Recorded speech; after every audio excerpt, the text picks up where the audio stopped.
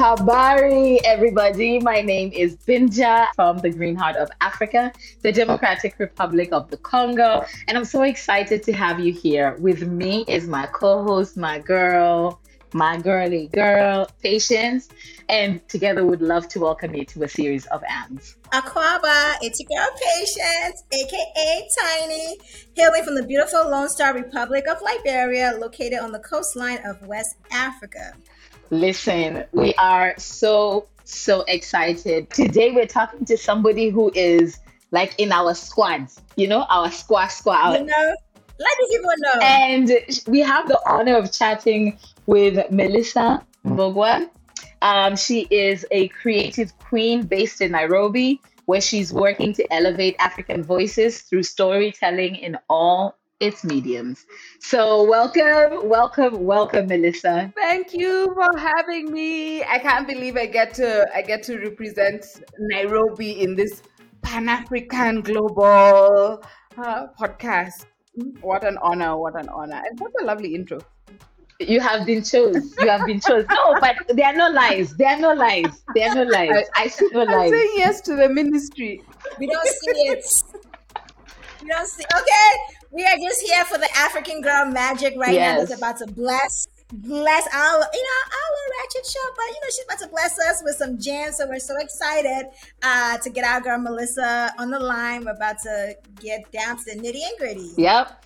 And so I just wanted to set the tone a little bit. For those who are joining us on specifically today's episode, I wanted to tell you a little bit about what a series of ANDs is about and just setting the table. You're a guest in our home. Let's set the table so you know what you're walking into. So a series of ANDs, we're demystifying what it takes to start, grow, and run successful businesses and organizations. We talk to women of all backgrounds, business owners, board members, analysts, influencers, and we unpack their experiences and deliver it to you guys who may not have the same amount of time that we have with them. So Melissa willingly, and we're honored, gave us the opportunity to talk to her today. And so, Melissa, we're just going to start all the way at the top, at the very beginning.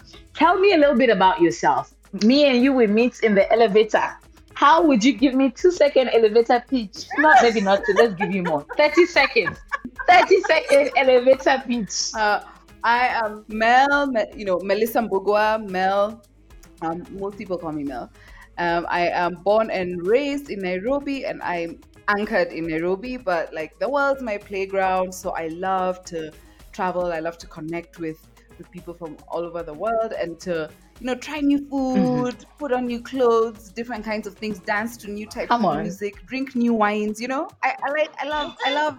Life shouldn't just be mono, so that's how I live. Come on. I am. I think I'm an experimenter, and then all my experiments tend to get out of hand, and then they become jobs or businesses or projects. Love it. Okay. Yeah. As long as we're securing the bag, we like experiments. Right, and having fun while at it, right. So I'm a techie, retired techie in my past life. In my 20s, I was in the tech world. And also an audio producer now, a researcher, a film festival manager. I also do general I'm that person among my friends who's the person who people call to ask, what's the new cute little secret cafe? I like it. Yeah, so I think what did I say? Melissa is the plug. That's it. That's exactly it. She's in the know. Yeah, because I just enjoy novelty and the thing. I really enjoy the thing that's not yet known, but then so it's still a secret, but it's gonna pop. I really like that phase of things. So right now I'm co-director of Africa Podfest, which is a Pan-African podcast company, which started off remember I was saying things get out of hand. It started off as just a question, I wonder what African podcasts are out there, because I like podcasts and I want to hear more African ones. And then just kind of started asking on the internet, and then it snowballed into an idea to have a festival, and then we started that. my friends joined in, we started a company, then we started doing research and producing podcasts, and now we're like in the zone of like, ooh, podcast network, like yes, it's amazing. Yes, and I think podcasting is like blowing up in a good way, how we are connecting with each other on the continent and diaspora in a way that's just taking the world by storm. People are not ready. The world's not ready. They're like, Africans they're not experiments. They're not ready for They're not experiments. They're not ready for this sauce at scale. For respect. They can put respect on our names, our continent's name. They can put respect. All of the respect. Put it on our names. Exactly. Yeah. So I really love. I decided that I was gonna just spend my lifetime kind of planting seeds for laying the foundations for what's gonna be the future of the creative industries in Africa. And so that's my mission. Yeah. I just because I went through this phase of like being disappointed, like, oh my gosh, you mean we can't? The reason I can't watch X and Y movie, I can't just go to a cinema and watch African movies because there hasn't been that background work done. Yes, independent. Most African countries had independence a few decades ago, but there's still so much work to be done, groundwork to be done. Yeah. And so I just realized, well, if we don't do it, if I don't do it, it won't get done. So I decided I'm going to do groundwork. Yeah. Love that. I love a mission-driven babe. But for us to have gotten here, I think we need to take a couple of steps back. We need to know a little bit about Mel. What was Mel doing at 5-6 years old? Who was she? Tell us a little bit about that girl. We need the tea. I mean, over here, we like to throw shade, spill a little bit of tea, and get down to the bottom of it. So, let the congregation, the saints know. How was you? Mel was like very nerdy and then also very sociable. And so I didn't know I was a nerd. I just thought I was like having fun. So I had all these different interests because the labels came later. The labeling came later in life. So I loved to read. I really enjoyed school, genuinely, like learning. But and I also I used to go to school. I remember just being excited to see my friends. And also crafting and painting and making stuff and chit-chatting. So I had a very like sheltered, kind of peaceful, wide-eyed childhood. And I think, I don't know what handbook my parents read as African parents who are allowing their children to just like be free and explore and not kind of over tethering us. So I got the advantage of growing up in a family where my parents they would just indulge all the little interests and not be too overbearing. I don't remember them being strict at all, but at the same time I remember I couldn't just get away with anything, so there was this nice little balance which allowed me to explore. I was that kid who used to bring home random friends, and then now my parents had to make friends with their parents. We've go swimming, those kids, like we've gone out swimming and then I've just like come over to the table and I'm like, this is my new friend. Oh my God. I love the fact that like at the root of your childhood is curiosity. One of my favorite sayings is curiosity is a habit, not a trait. Therefore people create a habit of curiosity. When people are like, oh, she was a curious child, it's because, like you described, right? Your parents not only allowed you to go off and be curious and experience the world, but you being like a self-driven kid, coupled with that personality trait in your parents, led you to be this curious person. Curiosity just doesn't like stumble upon you, You kind of need the right ingredients to be curious. And from what I'm hearing you say is a lot of how you've lived your life has been centered around curiosity, because even as you're describing your happy accidents that turn into businesses, you're curious about something. You're curious enough to try and solve that problem. The problem solving becomes a business. So it's interesting to see that thread of who you are started so young. And I also love the fact that your parents were not the stereotypical, like, you must sit here, where are you going, why are you talking to the strangers? They kind of just let you roam free and be yourself, so to speak, and exercise this curious muscle that you have. So absolutely loving seeing the different types of African parents represented on the pod. And your parents are definitely a mix of mine. Mine were very like religious, strict. But when it came to like education, they were like, hey, you must let her study. You must let her read. Do not disturb her. So there were a little bit of that mix. I was definitely tethered. I don't know that, but I do know that they fully encouraged curiosity. Oh, wow. I feel like we all should write my bio, or I'll just take this podcast recording and like rewrite. Thank you. You know, like hearing you describe me, I feel like you've been so much more articulate. Thank you. I'm gonna take your words and like, you know, incorporate them into how feel free. That one was for free. Was for free. After this, we are charging. That one was for free. We are charging. See, that's why you need these people to be your references. So when these people be calling reference, explain to these people what I be doing. But it's so interesting, Melissa. Just learn a little bit about your background. I can totally see how sort of your childhood shaped who you are and the woman that you are today, especially when it comes to sort of creativity and your curiosity, and just having a family that gave you that room to be able to explore like different parts of you and discover who you are as a young child, especially within the African context where we come from, cultures that are a bit traditional, that sometimes tend to be very patriarchal heavy and sort of misogynistic, like led. So it's like profound when we're able to come from homes, let's start from our homes, right? Family who challenge that status quo and not afraid to go against the grain, especially when it comes to their girl child, and really, you know, allowing that girl child to really gain that confidence and self-discovery of who she is, regardless of what her culture or society wants her to be. So I think that's extremely important. So I would like to know, and I think I kind of know the answer, for this, but you know, we just gotta ask. Just ask, you know, there's no such thing as a stupid question. That's what the SAT people do. But they're here. So, I would like to know, coming from sort of a creative background, have that creative interest, did you think you were going to be like the creative genius that you are today? Like, did you see that playing a huge part of your life growing up as a child, or did you think that was more of a leisure hobby type of situation? Yeah, that's such a good question, because I've been reflecting about that recently. Actually, it's my current, like, how did I get here?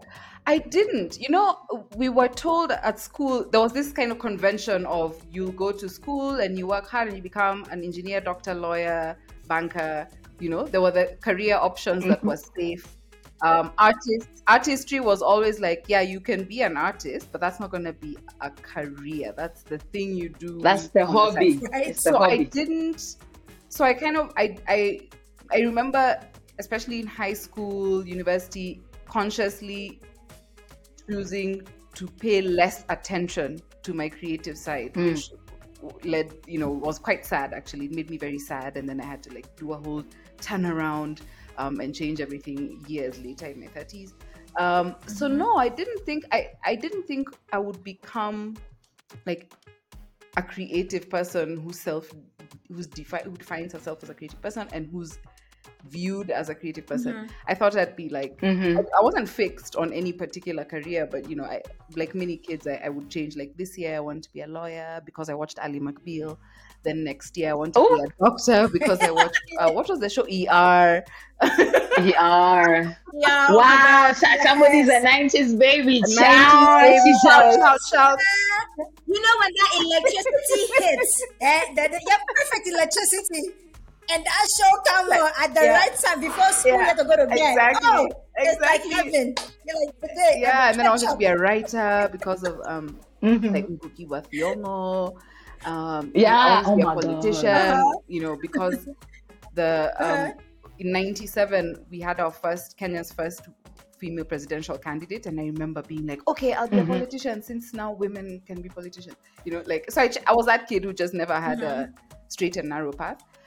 So I stumbled upon like now just this deciding I was going to be in the creative space. It came because of a crisis, like a huge life moment when I was, I think, 28, where I had like this big breakup. Turn, turn, turn. Like a very serious. And always some man out there just trying to ruin lives. Enemies of progress. Enemies of progress. My guy. It's a fuckboy alert. Yeah, so I was in this like committed relationship for so long, and then everyone thought we were gonna get married. We thought we were gonna get married, and then we didn't. And so that moment for me opened up a whole. It was like Pandora's box of like, number one, how did I get here? Number two, why does my life not feel like it's mine? Why, And so just in that quest to try and untangle that knot, I realized, also it's because you're ignoring that side of you, the true side of you. You're afraid to step out and claim space and occupy a space in the world as yourself because of artists and serious people, or because you don't want to be poor, because how when we grow up like being middle class Africans, and you can just see poverty every day on your way to everywhere you're going. For me, it became this like huge fear at the back of my mind that even like I think it paralyzed me. I think. So the short answer is no. I didn't think I would be this, in the arts, but I love that I've found my way home. Yeah. Right? See, I always say like breakups sometimes are the best things to happen to you. And it sounds so convoluted because of the actual emotional like toll that it takes. But I'm yet to meet a woman who has turned her life around and post breakup hasn't like excelled beyond where she knew she would have been if she had stayed in a relationship. And I always find that so fascinating that sometimes it's the biggest heartache that reveals the most, because especially for artists, it's usually like the most pain that you've gone through that generates the best creativity out of you. So whoever's listening, like, yes, it might feel like it is a tragic end, but I genuinely believe that most times, if you really take a step back and try to logically look at the impact of the breakup, it generally is a great thing. So Melissa, so while we've gotten a little bit of your childhood background and sort of journey, gives us a more insight around that, I want to transition that a little bit into sort of your college years. Where did you go to school? What did you study? And what was some of the highlights within that experience? So I did my undergrad in... Okay, first of all, I need to roll back a little bit because it was a bit dramatic for me. Okay. Yes. Yeah. Please roll back. In high school, my dream was I wanted to go study in the UK. Because I wanted to see the world and experience the world. And then also a lot of my, well, not a lot, but a few of my friends and relatives also had studied abroad. And my dad was like, you're not going to the US because it's too far. So I was like, okay, so then the UK. So I was going to go to the UK to study engineering because, again, remember, I was in that mindset of like real career and then do your thing on the side. And so I kind of set myself up to bridge from the Kenyan school system to the British one by doing, I applied to do IB. IB. So I applied, I kind of, got into this school. And then one day, so I was like getting ready to start the new school, to start IB. And then my dad one day came home and was like, actually, you know what? No, I don't think you should spend 2 more years in high school. I think you should go straight to university. So I was like, and then he's like, and you're going to university here. It's like I wasn't given an option. I was like, what? Wait, what? And he's like, yeah, but I've already told you. Exactly. And so I ended up going to this university called Strathmore, which at the time was like one of the new flashy, new kids on the block in terms of universities in Kenya. And that was based in Kenya. So I went to Strathmore. So I wasn't happy starting off, because I was like, that wasn't the dream. That wasn't my plan. Yeah, that wasn't my choice. But then again, I was like, okay, but look, you're going to a good university, you're still privileged, so don't be that child, be grateful, figure out a way around it. And so I studied business, a combined degree of business and IT. So that was interesting to me, like tech. And at the time, I remember like the iPhone came out when I was in, I think, second year or something. Like it was an exciting time for tech. And in Kenya specifically, we got fiber connectivity. Those, when I was in uni, those were the same years when like we were kind of constructing our undersea fiber cable. So there was a lot of conversation about, the future is coming, digital life, blah, blah, blah. Mobile money became a thing when I was in uni. So a lot of tech innovations sprouted. So I was lucky also in that sense that the scene blew up while I was in it, and I happened to be studying tech at a point when tech was bursting open in Kenya. And so there was this whole culture around innovation and activism and art and culture and tech, and all these people were hanging out together. And there was this new innovation hub called iHub that came up in 2010. So that's the year after I graduated. And then at the same time, I joined this international organization called ISEC, a student organization that's in universities around the world. So Strathmore had a chapter, and I took maximum advantage of that. Because remember, I had wanted to go abroad and I couldn't. So ISEC gave me a chance because it was a global association. They had all these like conferences, events, they had exchange programs. So I took the chance. So I was in ISEC to make up for, so that I could still see the world. And my parents were fully on board with that, because also they knew like that I was that babe who was like, I want to see the world. So they fully supported. So I was very lucky in the sense that, and privileged in the sense that my parents, not only were they paying school fees, but they were also paying plane tickets for me to go and miss school so that I can go see the world. My classmates used to be like, my friends would be like, what kind of, are your parents white? Let me tell you. Oh my God. And I love the fact that like you're telling this story, because they were just chocolate people who were, they had good foresight. Because that's all that it is you see what's coming, and you want to encourage your child, and you support what they're passionate about. So where do you go next after, like, you finish Strathmore? Do you start working? What was that journey for you post-grad? And please, over here on a series of Ands, we would also like to know the dollars and the cents of it all, because we're always so focused as women in terms of just like, I just want a job, and then you get the job and it's like they're paying you peanuts, my guy. So part of what we're looking for is being able to say openly, right? A part of our ethos at a series of Ands is transparency. And what we want to know is, okay, even if it's like giving us a little bit of a range, you can say, okay, I started here. This is what I did. This is kind of the range in which I was at. Or you can say it was $5. Guys, we were sweating. Whichever version of things you want to give.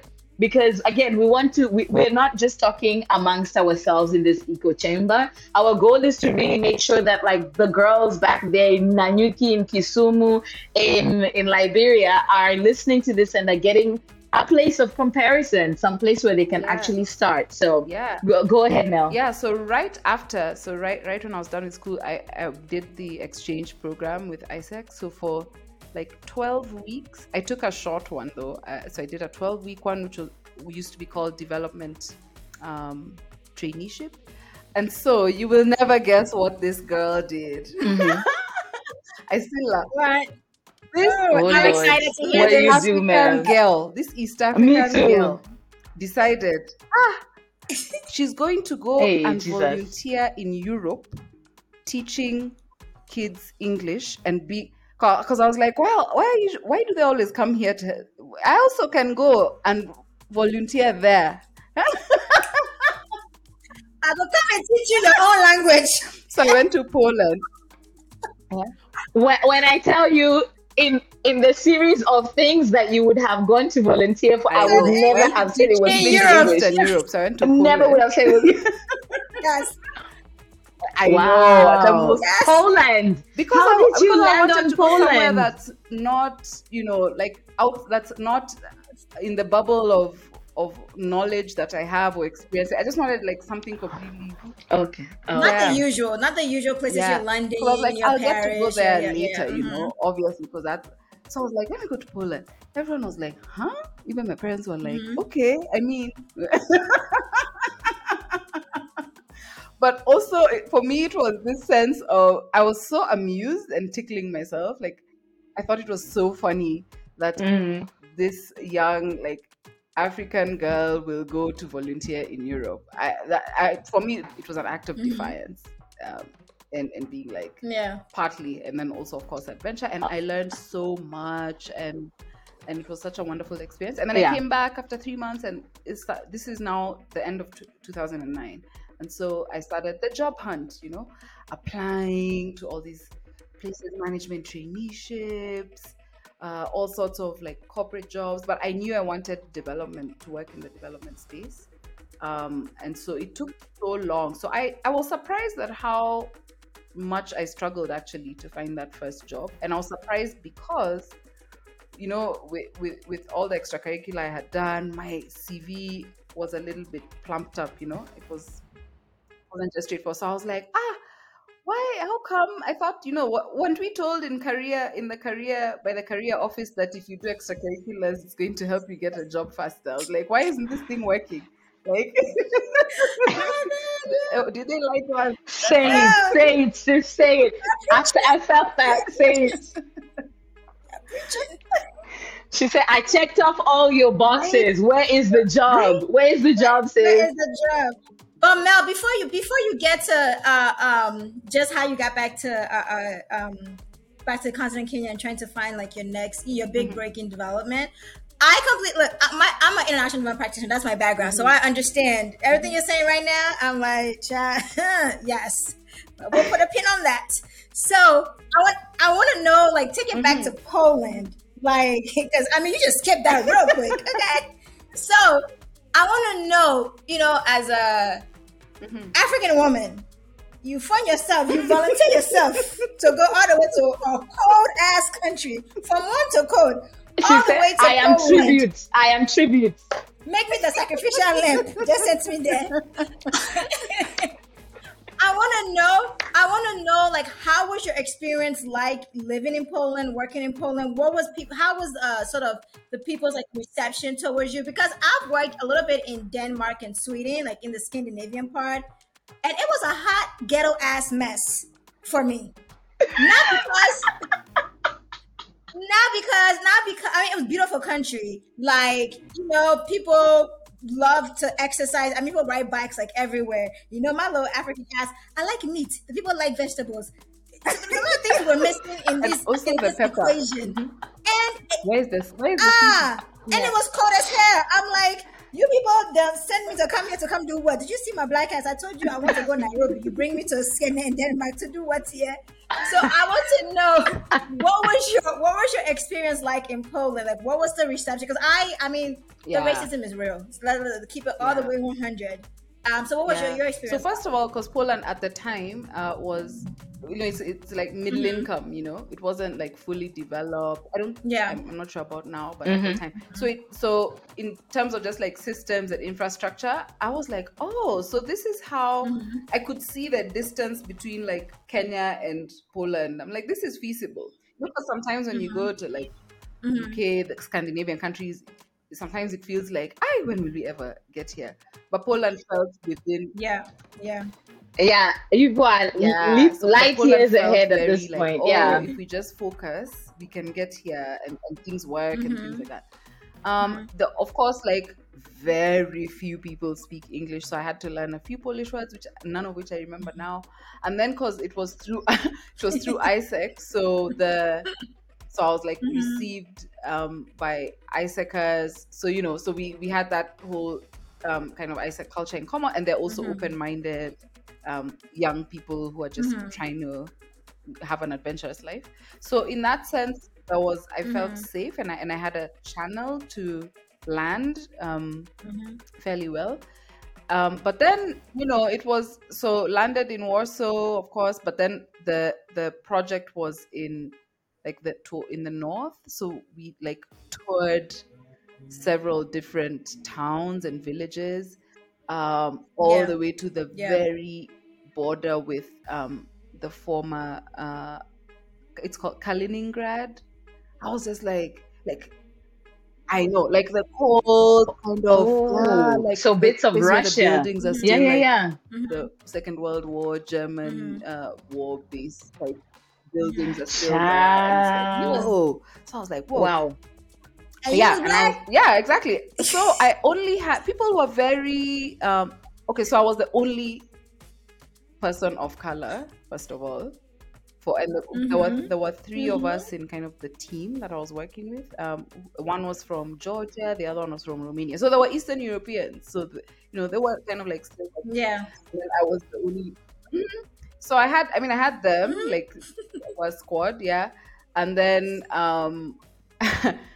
some of my most memorable experiences. Well, one is like going out and partying, and these people dance to EDM, and they all thought I was such a great dancer, and I was like, I'm not actually a great dancer by like our standards, but I really was the queen out there, so that was dope. Yeah. Ah, she was giving them. She was giving them. I go, She you said, I will show scatter you universe. people. Yeah, you see me. She's giving them. And then a lot of can I touch your hair, and I had dreads at the time. So there was a lot of can I touch your hair? What's going on? There was a lot of that kind of friendly curiosity. And of course I was always very cautious to be like, how are you coming at me? Come correct. Um, but it was friendly. But then I did have one time, just like during the day, I'm minding my own business, crossing the road, and then this drunk guy like was yelling at me and yelling profanities, and he was like really visibly angry, Mm. and I know he Oh was yelling no. racist things at me. It's just that I Mm, didn't Mm-hmm. understand what he was saying, Mm-hmm. but like everyone mm. else Mm-hmm. around was kind of like, whoa, what's happened, froze, and then I could tell that people were trying, the one, no one else was supporting him, you know what I mean? Like I sensed that people were like, don't do this, do not escalate this, do not. And so I decided to just slow down, stop, and then I walked slowly and just tried to keep the situation as calm as possible until he like walked off. That was super scary. But whatever he was saying was very profane because he was angry. Like his face was red, he was shaking his fist at me, he was like so angry. And the funny thing is, at the back of my mind, so this is in a city called Olsztyn in the north. It's not even worse. Like it's at the back of my mind. I'm like, you're being whatever you're saying. Like you're being racist towards me, and like it's not like you're in London. I mean, guys, Okay. Right, right, right, I right. mean, right? My dude, you out here in the village. Imagine, You are still audacious like this. In your village yeah. self, So village there's also man. that part of me Ah, that's can you like imagine? but prejudice isn't rational, right? Um, so ah, yeah, and it's then not. Say I it got so again. Say angry in it that moment again. because of Mm. remembering the hierarchy. As an African woman, I think you're at the bottom of the totem pole. Um, Absolutely. Yep. yeah, of how we are perceived. Unfortunately. Mm, And that's across the yeah, board, like Mel, like across, it don't matter what country you're in, what yeah, context you're in, it's across the board. The same is reflected in the yeah, US with black women. So if you fall in that category, it's extremely sad, extremely yeah. It is. Yeah. disappointing. So Yeah. that was my experience there, but it was generally, lots of people just with friendly curiosity and not and lots of humility. I Mm-hmm. mean, these are people whose history, they have a history of being oppressed. Oh, I got to go to Auschwitz also, and that was very, very, the big camp. Yeah, Oh, that's super Mm-hmm. that was emotional. so, that Oh my changed, Mm-hmm. God. that changed the way I saw the world, because I got to Mm-hmm. walk through there and to Mm-hmm. see and to Oh my feel, God. to see and hear even from my friends, my Polish friends, about their families that and their histories and how they had Mm-hmm. ancestors who were in Auschwitz Wow. and who were in camps and so on. It's not it's generally like not Mm-mm. even the suffering Olympics, Yeah, because like when you just said Auschwitz, I just got goosebumps because I can't imagine like physically walking where all of these like hundreds and thousands of people were slaughtered. Like that was a slaughterhouse. And for you to be able to like go through that, and that's the kind of stuff that like no textbook is going to be adequate in terms of what it feels when your feet are actually on the ground. So while a difficult experience, I can only imagine like the level of empathy, understanding, like that you gained from being there, like in person. It's such an incredible experience. And for our listeners who may not be aware, Melissa and Benja are discussing sort of obviously the historical like Holocaust and the concentration camp that happened, with Jews being persecuted at the hands of Nazi Germans. So yeah, so that's just a background for those who may not be aware. Thank you. Yeah. Fair. And Mm-hmm. I just wanted to say, to add on to that point, it was very heartbreaking and very difficult, just that experience, to the point where I still haven't visited the Rwanda Memorial because um I'm still, I remember what it was like seeing Auschwitz, and I'm like, I don't know if I have it in me to see it now. And then it's like our neighbors and very recent history, and a place that I care so much about, being, like we're African. So yeah, and wickedness is wickedness everywhere in the world. It stings the same. It's still it's still wickedness. It doesn't know race or yeah. No, you're not. You're absolutely like not wrong, because the emotional load that it takes to not only go, sit, experience, hear the stories, because for you to fully understand, because for you to say I'm truly empathetic, I'm putting myself in your shoes. And while you're doing that, like on the ground, I can't begin to imagine it. I'm right there with you on the Rwanda one. I've been up and through Kigali, I pretty much my whole life. But the thought of going to that memorial, I fully understand the necessity of it. I understand why we should never forget. I get it.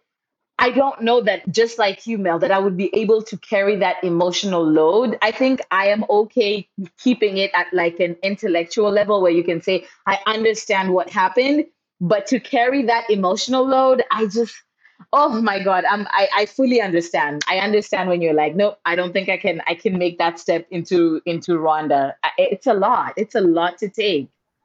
And for our audience, Melissa and Benja, sorry, I feel like I'm like the historian, like the old professor. Just to give you all like a background context of what they're highlighting is pretty much the Rwandan genocide that took place in the 90s within the country. So that's sort of the memorial site that both Mel and Benja are discussing right now. Just a little background context. Sorry, No, Professor. thank you, Go ahead. thank you for the context. Thank you for the context. So Mel, you come back. You've already gone through literally both a cultural revolution. You as Mel coming back enlightened, more empathetic, more intellectual. So, and I know you mentioned that you are now starting your job hunt, trying to figure out, okay, what's next? I've checked off all the right boxes. I got my extracurriculars. Where did we land? Where did we land? We landed at networks. Networks always come through at the end of everything. Okay. So I eventually, kind of had some people send me leads, and then, but the one that really resonated with me and the path I wanted to take, which is like development, human development, and that felt a little more in line with what I was thinking for myself, was this job as a PA, as a personal assistant to, who was running this consultancy company where she do really interesting different projects with different organizations on like talent development, training on like customer service, doing team building kinds of things. And so it was, I was a personal assistant, and my job, like my salary was so tiny compared to what I was like being told by career coaches doing. So I was like, Okay, what is the number? When you say it was tiny, like what is the number? You know, maybe Bill Gates for him small 150. is $10 million. Like the equivalent now would like maybe 15,000 shillings. So that's like $150. Very little, like intern. It's Wow, like wow, intern. wow. Yeah. So I Mm, told myself, okay, Mm-hmm, this is like super little. And this is just, it's a mm-hmm. bit of a disillusionment. But then I was like, well, but take a job, so so that you're in the game, because then you can still be looking for work and da da da. And so I did it and just yeah. threw myself in it, and learned all I could learn, and it was quite interesting. I learned so much, and then we ended up writing a project proposal, and still within the Mm-hmm. same company, in which I could then budget my salary, write in my salary, the Mm-hmm. salary I'd have loved, the salary I wanted. And then we got the project. So then in a few months, I then, that same job transformed into like the job. Like, so it was like, yay. Yeah. A big So break. some things to work Yes. out. There you go. And There then, you go. yeah. And then this And Yeah. what was the project? What was the focus, project's yeah. So the project focus? focus was The on proposal. transferring leadership skills to universities, to youth. So through Okay. universities across Kenya. Okay. And it had, so it was with an insurance company that was trying to like sell itself to Mm-hmm.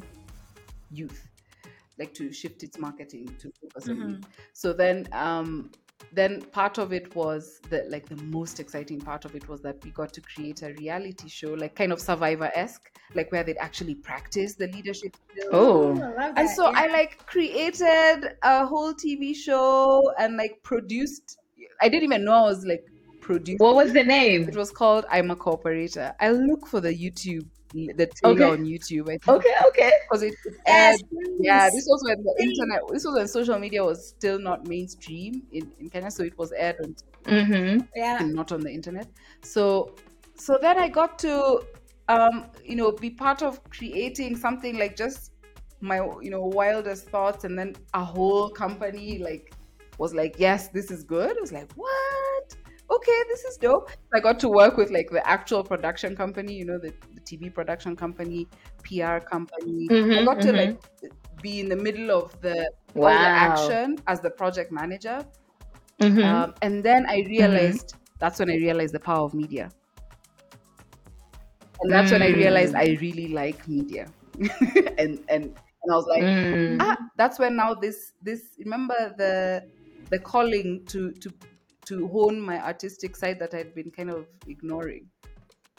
It came loudly. Yep. Mm-hmm. Loudly was like, this is because I really enjoyed myself in that project. So what did you do next? Let me actually surprise you a little bit. After the success of it, I ended up in hindsight, I think I was depressed. I ended up like in a slump that lasted a few Mm-hmm. years actually.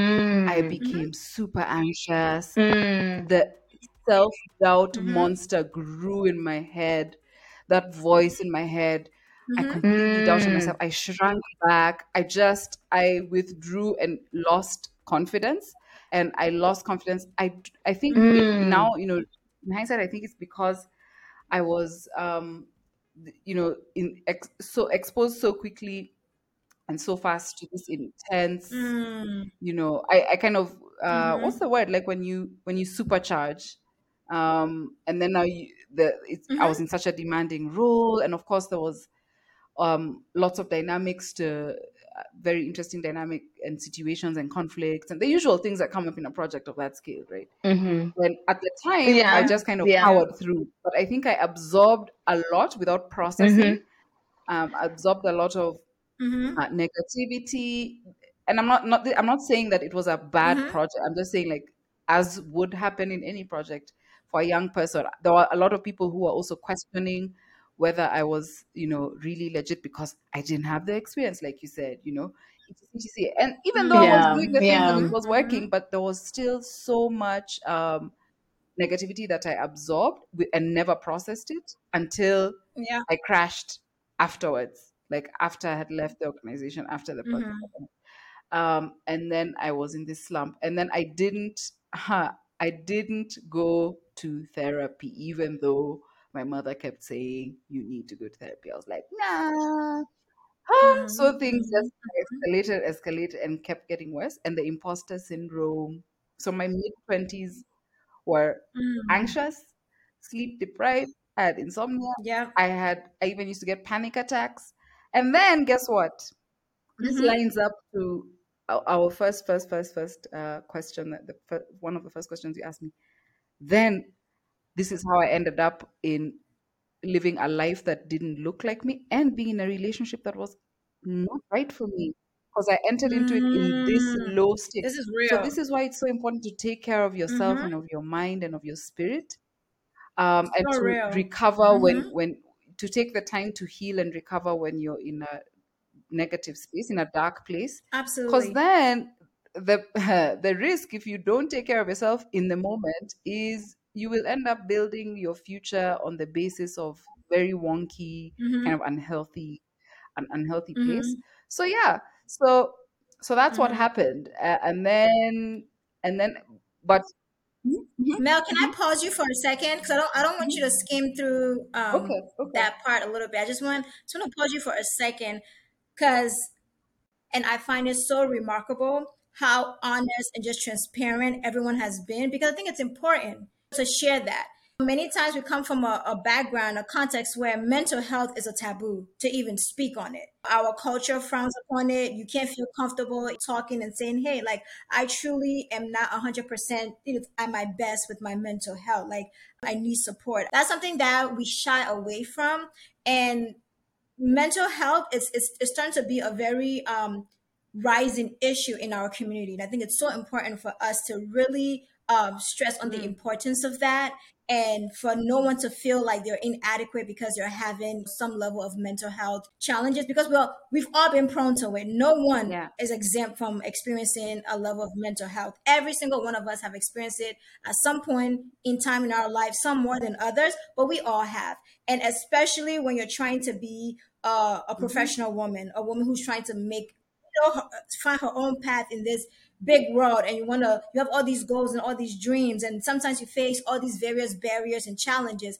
It can get to you. We still feel, in as much as the conversation on mental health has become more and more safe, and normalized, I think there's still this sense of stigma and around, oh, can I really talk about what I went Yeah, through, Yeah. especially when it's like, yeah. oh, but it's not like you were unemployed, it's not like you were sick, it's not like you were, those are the questions that usually come up for me. Like, That's it. That's it right I don't want there. to sound like I'm being, whiny, or like I'm just being insensitive to other people's suffering. But we need to just honor and respect and validate how we feel, how you feel yourself, and the experience you're going through. Yeah. It took me a long time to get Yeah, there. I honestly appreciate you sharing that for real, Mel, because there's a saying that goes, "We all lose, but we must not be defeated." And I think the fact is that we all go through something. Yeah, We all go through. Like you said, you hit a high point in your career very early, very yeah, quickly, and then you were successful. And you would think, like you said, the logical part of our brains is like, of course. And then she went on to all this success. And for it to really be almost like a reality check that life isn't necessarily that fairy tale. Life will take you through some ups and some downs so that by the time you come through the fire, you're now gold. So all of those parts of your journey are just exactly that. They are parts of your journey. They comprise who you become. They're not necessarily, they only become who you are if you stop moving, right? yeah, If you say, okay, you know Yeah. what, now I'm just like the depressed person, this is who I am, this is the label I carry, it is what it is, then that is who you become because you've decided to stop moving on this journey, or you've made your journey to pivot into this particular identity. And I think what is also really beautiful is the unexpected nature of your journey, because you would think, okay, somebody high achieving, curiosity, and the fact that like your mom literally was the one who was like, you might want to check out therapy. I yeah. am yet to find enough African parents who are here knowing you to the extent that they do to the point where they said, you know what, this is not something we'll say, go to Jesus, go to the pastor. They said, no, we can still do The all of that, deliverance. but go and talk to somebody, because it's that important. Because at some point we need to really be honest and to honor the profession that is like that therapeutic profession. Because at the end of the day, when you're going to a psychologist, when you're going to a therapist, those are people whose sole purpose is to ensure that you get better, or at least you get answers to questions you have, right? And so I'm hoping part of this journey you're going to tell us about whether or not you got into therapy. But I really, really commend parents who take the time to get to know their kids. Because if I don't know you as my child, and a lot of African families, it's like 7 kids. By the time I say I know Peter to this extent, it's hard. So to have parents who are able to come down to your level and say, hey, listen, this is something that you might need to check out. I absolutely just love that. I want that for all of us. So it's so impactful for you to share. Yeah, go ahead. What happened to me is I ended up throwing myself into work, and that was my ism, because I'm like, okay, I'm not gonna drink to feel better, because I don't want to fall into that trap. I'm not gonna like go into like multiple relationships to fill that void. I'm just gonna work more. And my logic was, at least if I work, then when I get better later, I'll still, I won't have lost ground. That was the like flawed logic, only to realize. So then I experienced a very serious burnout. And you get workaholism is also pretty, it can kill you. So it's just as, yeah, it's super unhealthy. But my logic at the time was, let me just ignore all this by throwing myself in work. I think the more exciting stuff I do, and if I fill my life with exciting stuff, work and other things, and extracurriculars, solve it all. Oh no, it didn't. I still crashed in. So now during that breakup, that breakup like precipitated the eventual crash. And then that's when I went to answer a question. I did go to therapy then, but why did I have to crash? So, why did I allow it to go on for years and years and years until I crashed and felt like I couldn't move anymore, for me to go to therapy and like take it very seriously and start to shift the system in my life? I feel like that's the lesson I learned, that I would love to share with others, to not make the same mistake. Like, don't, as like you were saying, don't ignore it or belittle or invalidate your struggle just because you know that there are people who have worse struggles. Yeah, that's something we fall into, Absolutely. I think, as Absolutely. African women. Absolutely. Yeah, and I think like you can't pour into other people's cup when Yeah. yours is empty, right? And it's so important to take care of yourself first before you can even be there for others. So I think this is such an important message. So many thanks again, Mel, for just being so transparent, honest, with your sort of your mental health journey as well. I would like to pivot a little bit because now we got to get to the secure the bag, the innovation, you know what I'm saying? The changing the landscape, on the continent, letting these people know this new wave of African women were doing the damn thing. So I would like to know, like, what was the turning point, right? Within sort of the path that you were on that led you to Africa like Podfest, like to say, you know what? I see where the world is moving. It's time for us to really, do the damn thing and change this whole shit on our continent. So like what was that turning point that got you there? So I in 20, I think 16. Yeah, end of 2016, I decided so I was working in like the tech scene, enjoying my job, really killing it, securing the bag, living the good life, and also at the same time and poverty is not our portion in this life. Continue. Exactly. and then at the same time, it's not for us, it's not my ministry.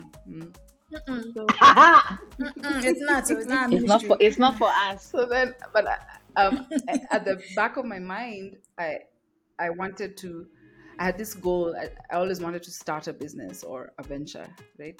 Which I hadn't done. or I had tried before and unsuccessfully. So I was still on that tip of like, no, I need to do this and see what happens. So I decided. Where did that come from? Where did that wanting come from? I don't know. It just as a maybe almost like a bucket list. Not really a bucket list thing. I don't know. It's just a drive. Like, let me see if I can do it. Also, well, actually, now that you ask, maybe it's because my family is full of like business people, and so in my mind, I'm like, I need to learn how to do it. I just wanted to experiment and see, can I do it as a life, it's an option I wanted to test. If can this be my life also? Can I run a business? And also, how people keep saying entrepreneurship is so hard, and it's true, it is. But there are all these fables, and because I studied business in uni, we also studied entrepreneurship and would do a lot of case studies. And so I was just so intrigued, and I was like, let me see if this is my thing, if I have what it takes to do this. So I figured, well, better do it sooner rather than later, when I could quickly recover. And that thing of when you're younger, if you lose everything, you still have time and kind of agility to so I figured, let me just do it now. Your resilience is a little bit higher. Single, no kids, let me do it now. If not now, when? So I left my full-time job and went into and then I had been thinking for years actually, and blogging about the creative industries meanwhile. And then because I was working in the tech startup scene and seeing how intentional investment into the people and their ideas, how quickly the scene grew, and how quickly the result of investing in people had an impact on building a whole sector in Africa that just didn't exist a few years prior. So I was very confident about, if I take what I've learned from the tech scene and this method of incubate, support community, invest in people and their solutions and innovation, then what if we apply that into the creative industry? So film, fashion, food, audio, music, etc. So that's the idea I left my job with, and then started a consultancy. So I started consulting because I was also like, let me learn to get domain knowledge to build a network. Let me start out a consultancy, because it's not like I had this idea ready. I still needed to scope the scene. So I started working, doing like strategy consulting. I also experimented with investments, making investments into some businesses. I invested in fashion and actually got returns. So I was there. I was like, I piloted a little fund, an investment fund. I was like, okay, that works. And I was, I was very like, I was that babe, just like. Diversify the fund. Not that I was super balling, but I was like, me and my African woman. The pocket I have now, what can it do? It can help another woman. So I'm like, okay, do it. So one of the many projects then I did in that 2017, 2018 period when I was consulting was that's when I started to act on that curiosity about, what about African podcasts? And who are the people making them? Is there potential here? And so I started to research, and then then I worked with a podcast called Kaz, who runs a podcast called The Spread, which is a sex positive podcast, which was new at the time and grew really fast. So I worked with Kaz and did raised funding, kind of built out the structure, and I was like, so it's true, it can work then. If the same thing that works in the tech scene, if you invest in the creative space, things can work. And so I got confidence from that experience to establish a festival. At the time, I wasn't even thinking of it necessarily beyond like, let's gather people and see what happens. Is there appetite for this at scale? And so I talked to a couple of my friends, and then Josephine and Paula, who was with us in the beginning, also, so then they were like, yeah, let's game, let's do this. And so we registered a company and started planning the festival for 2020. And then we had to roll it back, cancel the 2020 fest because of the lockdowns. COVID. So then that took us into a pivot where we had to now figure out a different model to do things, of doing things, now that we got in person. And that led to what we are now, which is online community, doing lots and lots of research, doing lots of kind of knowledge sharing and connecting people. So we also ended up doing advisory for like media companies, tech companies, podcast production. It's just snowballed from there. But to answer your question specifically, how it came up was, again, from this petri dish of projects that I was working on as a consultant. The podcasting thread showed a lot of promise, and so I followed it, and then it turned out that actually there was something there. I will say though that I didn't think necessarily that it was going to be a secure the bag in the moment, in the short term kind of project, just because of realistically podcasting was still so new, and it's growing fast now, but 3 years ago, 4 years ago, it was very, very like just a small tiny spark. So I didn't do it thinking that that's where the bag will come from. So I still knew, okay, I still have to continue doing other work and podcast. And I still do other work, even though the podcasting is kind of paying for itself and paying a team, but it's not yet become the kind of, the bag is here, here ready. We still need to invest a little more, but it's coming. That's the thing, it's coming like pretty soon. It's coming, my sister. For all of us in the podcast space, it's coming pretty soon. We just need to keep at it and of course be very sensible in how we are putting in our resources and our time and our energy so that it's sustainable and doesn't burn us out. So Mel, just two things. One, how did you find this team, right? Because you guys came together and you said, this is us now, Voltron, let us unite, you know?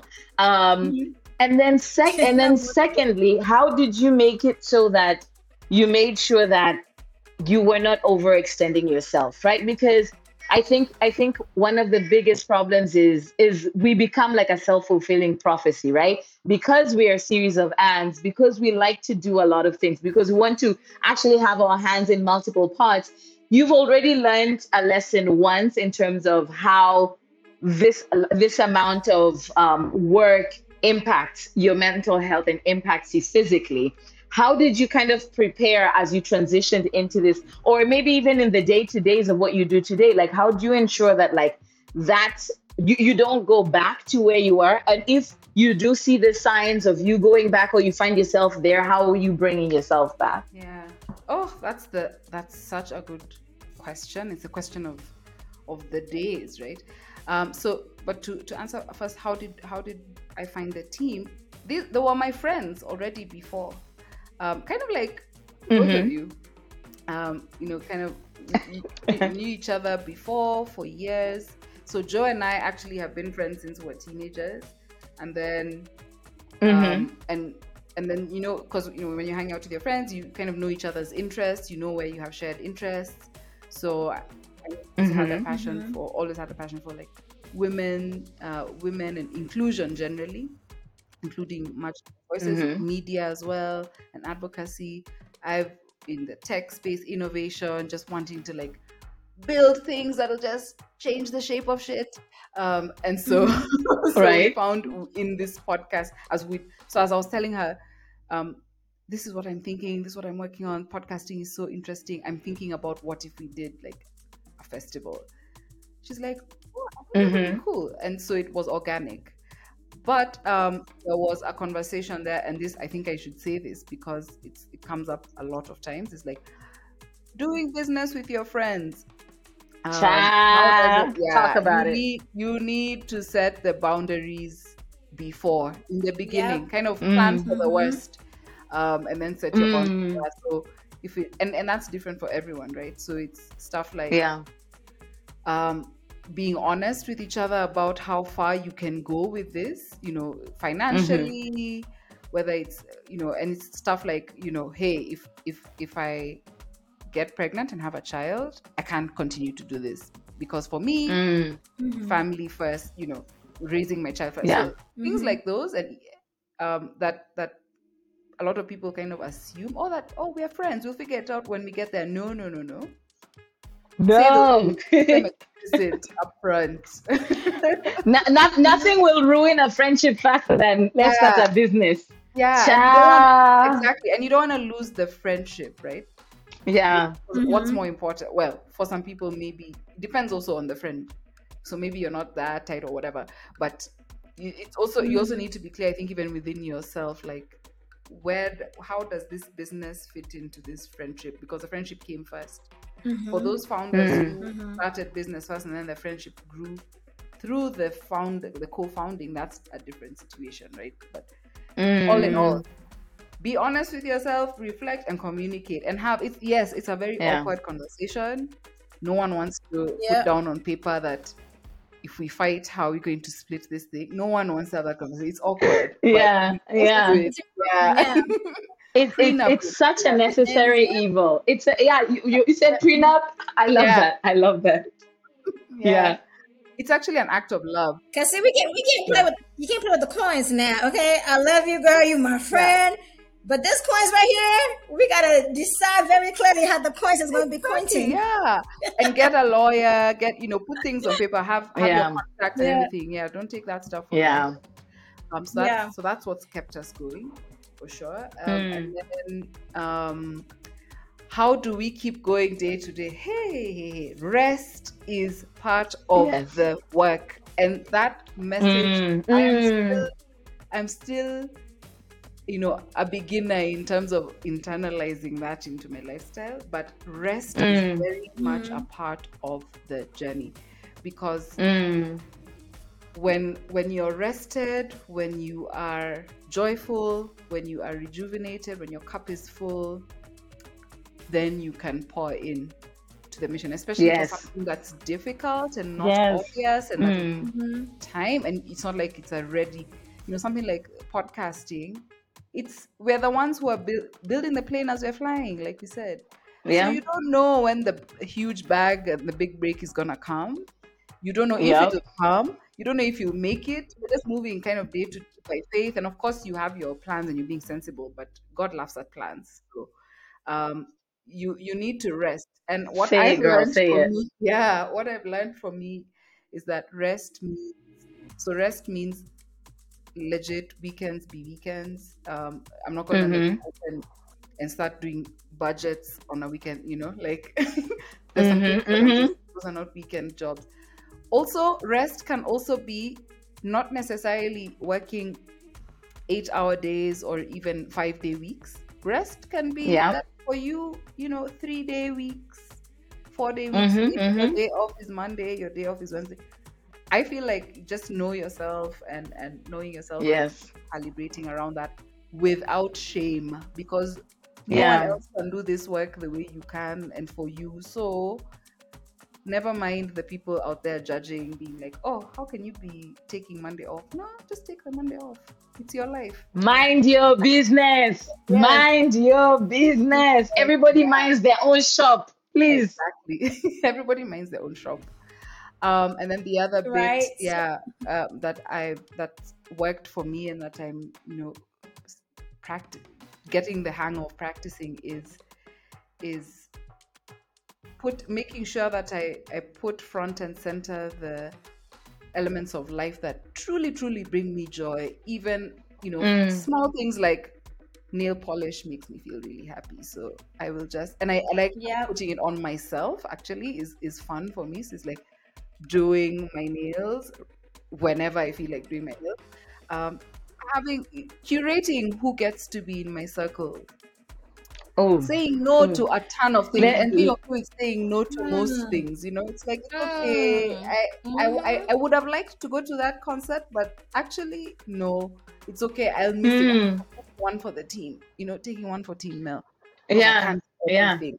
Even and setting boundaries, even with like family functions, and you know how we are like there's a wedding, there's a baby shower, there's always a we are all thing. going. It's like exactly. I can't go for everything because I mean and just just boundary setting and boundaries with myself, and because it's easy to do stuff like to say, when you just feel kind of lazy and you're like, let me just turn on Netflix, and then the whole evening passes. But then what would have truly energized me might have been, let's say, calling a friend and catching up, or something that feels in the moment more difficult than just turning on Netflix, but that would actually pour into me. So I'm these days trying to practice that, flex that extra discipline.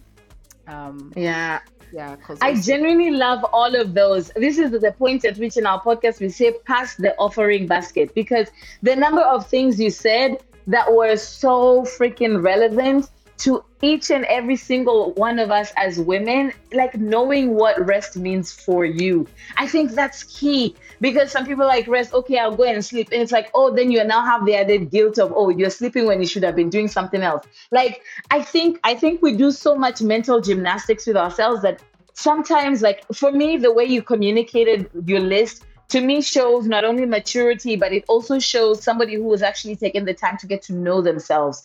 Because it's nobody else will know what rest feels like to you. You just described like applying nail polish brings you joy. It is something that you do for you, right?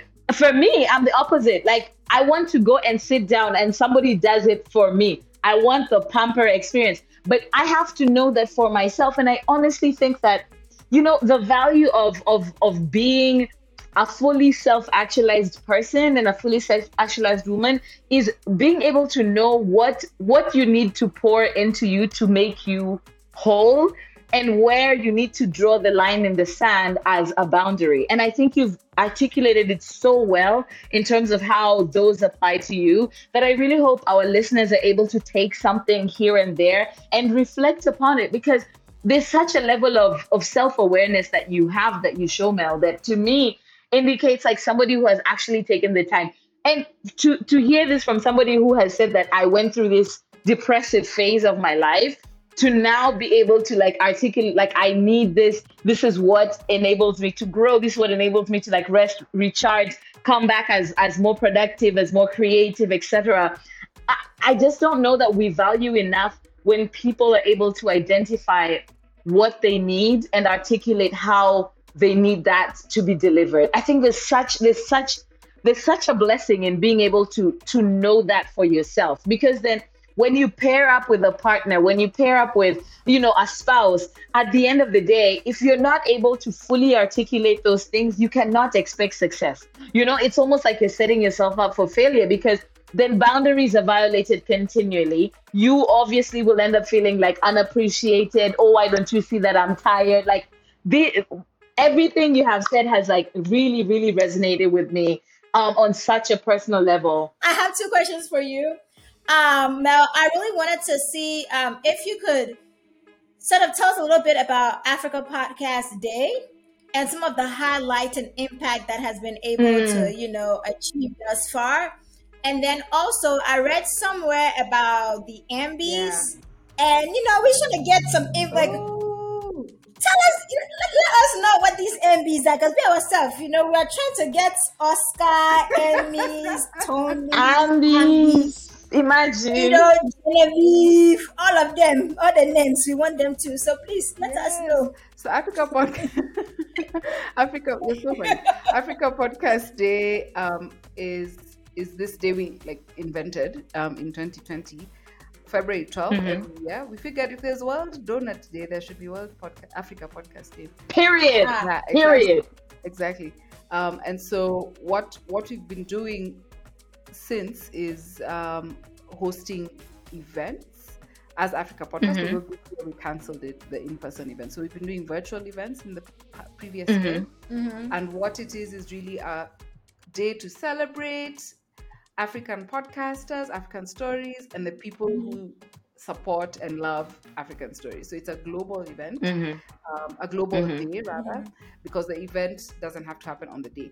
So the beautiful thing about Africa Podcast Day is that we've seen podcasts launch on Africa Podcast Day. We've seen people have live recordings from like comedy shows to like business shows in different languages. We've seen people kind of meet and connect with each other via the screen. This isn't even, not even in person, via the screen. We've seen people kind of come up and say, attend and say, wow, I feel so happy because as a podcaster I felt so lonely, but now like I know I'm not alone and we're a movement. So it's really cool to see the movement grow, the reach of it. It's reached millions of people around the world. We have on like our social media, attendance wise, oh my gosh, we've had like 2,000 or is it 3,000 plus attendees. Wow.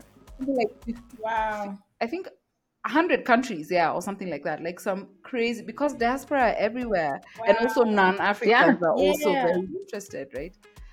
We've seen what else has been so interesting about the festival? Just the vibe. Also, podcasters are really cool people. Like, I don't know what it is. It's the kind of person who gets attracted to like podcasting as a medium. Yeah, podcast people are just so vibrant, so open. They're just cool people. So we've also made a lot of friends, and people have made a lot of friends on Africa Podcast. So we're truly a community, a Pan-African community. What we'd love going forward is to see more people host their own events, because the reason we created the day was for it to be ours. And so this year we weren't able to host an event, but there was an event by the Ugandan community, and another one I think one in Kenya, not hosted by us, and another one I think in Ghana or Nigeria. So so it's gotten legs. Like, people really want this and they need this, and so that's awesome. So I can't wait to see how what we'll do with it. What Africans will do with it, with the day. Mel, you better talk. You're being too humble right now. Thank you. You better talk your shit, like, please, because let me make this very clear to people in case the congregation members miss some of this sermon. This is African Girl Magic personified right here. I just want to make sure that we all understand and understand what is happening right now. Thank you. I feel so sweet. Mel, thank you.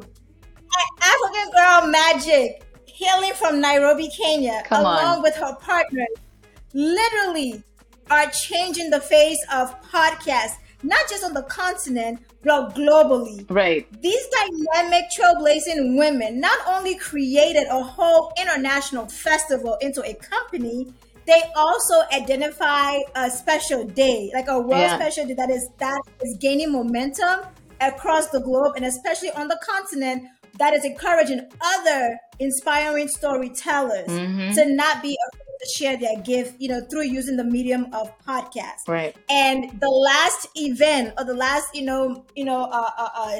podcast day, literally was able to reach over 1 million people across the globe.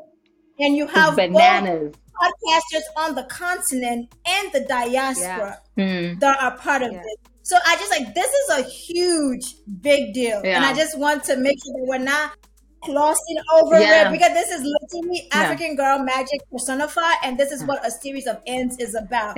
So it shows you that African women are doing the damn thing. Let's just make that very clear, so nobody can overstand. Period. Understand or understand what we're trying to say right now. No, but I also just think it's important, Mel, that you understand that a lot of times we wait for flowers to be given when you've gone, or now you become 50 and they say, oh, Madam so and so, we must honor you. No, get your flowers right about now. That is literally part of what we love to do here, because what you have done is brought something that was nothing into something and literally gave it an actual day. The genius that takes for that to happen, you need to understand that we acknowledge that. We acknowledge you. And it's because of people like you platforming obviously podcasters like us, when we literally put it out there in our circle, okay, who's actually podcasting? Your name came up. This is how we are all here at this particular point.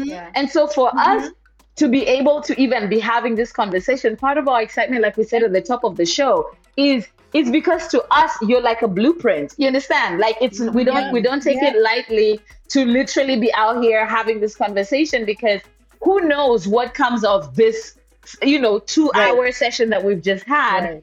And it converts into 5, 6, 7, 10 other podcasts, because women sat there and they were like, you know what? If these two girls can be out here getting all these types of information through all these different amazing African minds, what am I doing at home? I have the ability to record. I have the ability to edit. I have the ability to do this. We just never know the impact of just being able to start. And your impact is literally two girls from the other side of the world being able to sit with you and talk about all your accomplishments on today. So, girl, you're doing it. You are absolutely doing it. Thank you for acknowledging and seeing. I love it. I love it. Yeah. And you're so right. It just starts with wherever you are. Because it's not like we didn't know how to produce, but we DIY'd it.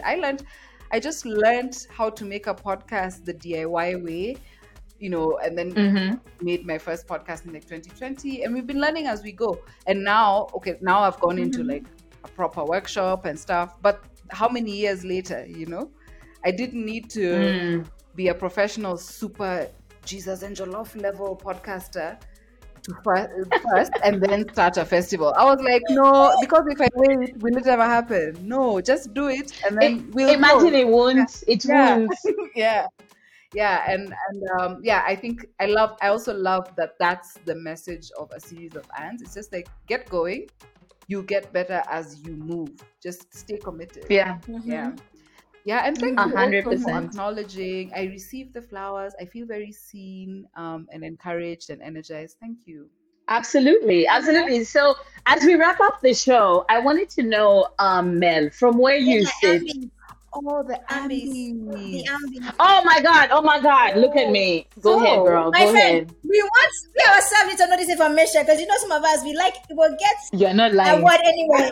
You're we know not what lying. our mother gave us for being her daughter. You're not lying. We go collect some. You're not lying. Please. Mel, continue, please. Continue. Yeah. So in the media universe around the world, just the global, if you read like the global media and entertainment industry report, you will see podcasting is like 1% of the, it contributes like 1%. It's 1% compared to film, gaming, all the others.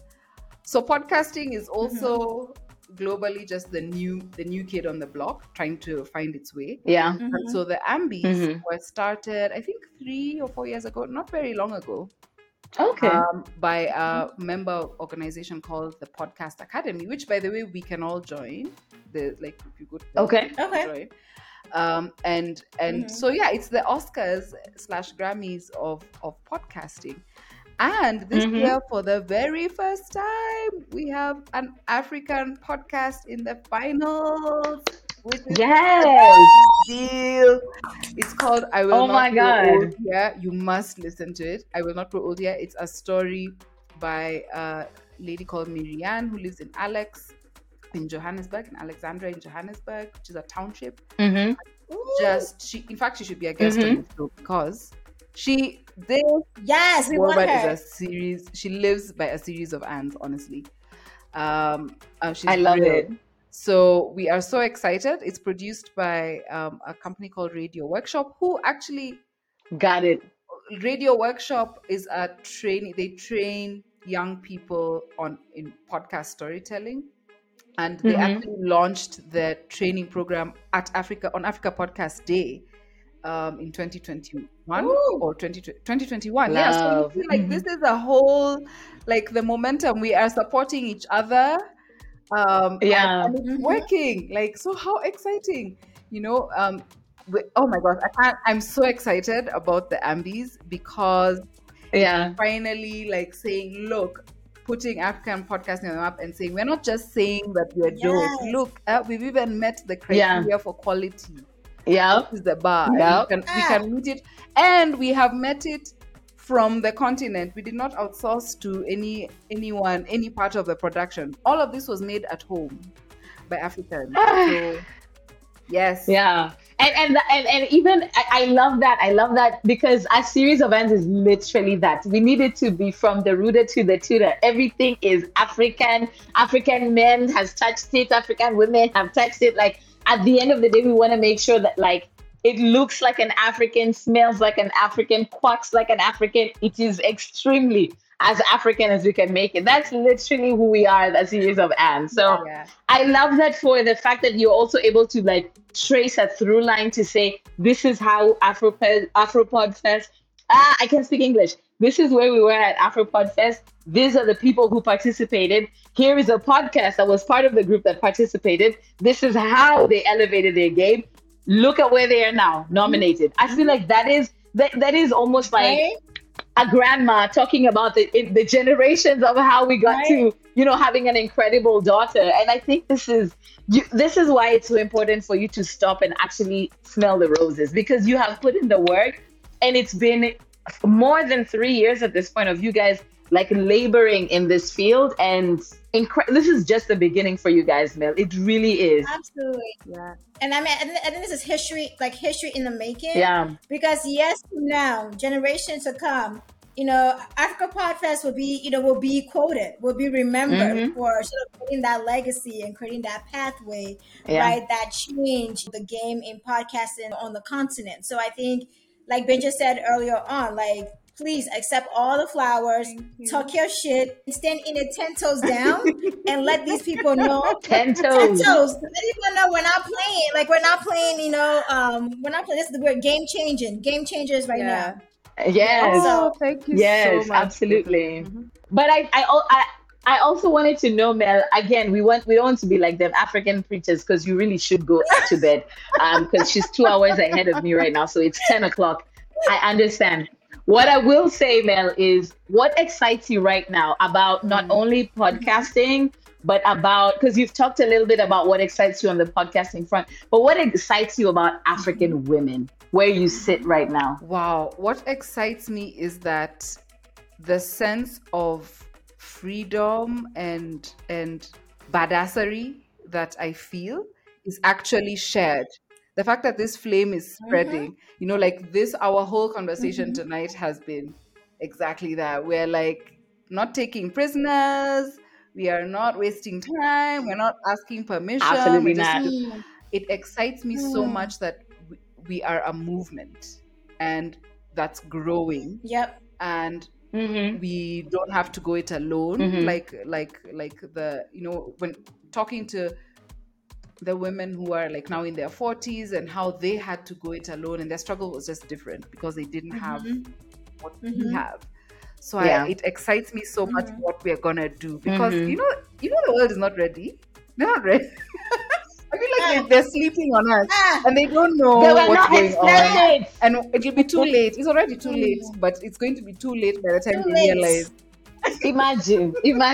But we're here. So we're here. They're going to get these African Girl Magic one way or the other. Exactly. So what excites me so much is that we're a movement, and that I know I have a community, and I know that in any country I go to, there's an African woman I can vibe with who gets it, you know. There's a community that gets it. And we're here and being fabulous. And we wear flowers and nail polish and red lipstick to the boardroom because we're feminine. All damn day. Yeah. All day. And sometimes a little bit of crop top. Yeah, exactly. With a little blazer. Exactly. And crop top. A little blazer on top of it. Exactly. You know? Exactly. We're changing the rules. Yeah. Exactly. And honestly, not out of like a petulance child's I need to do what I want to do, but because it is necessary. It is the time has come. Absolutely.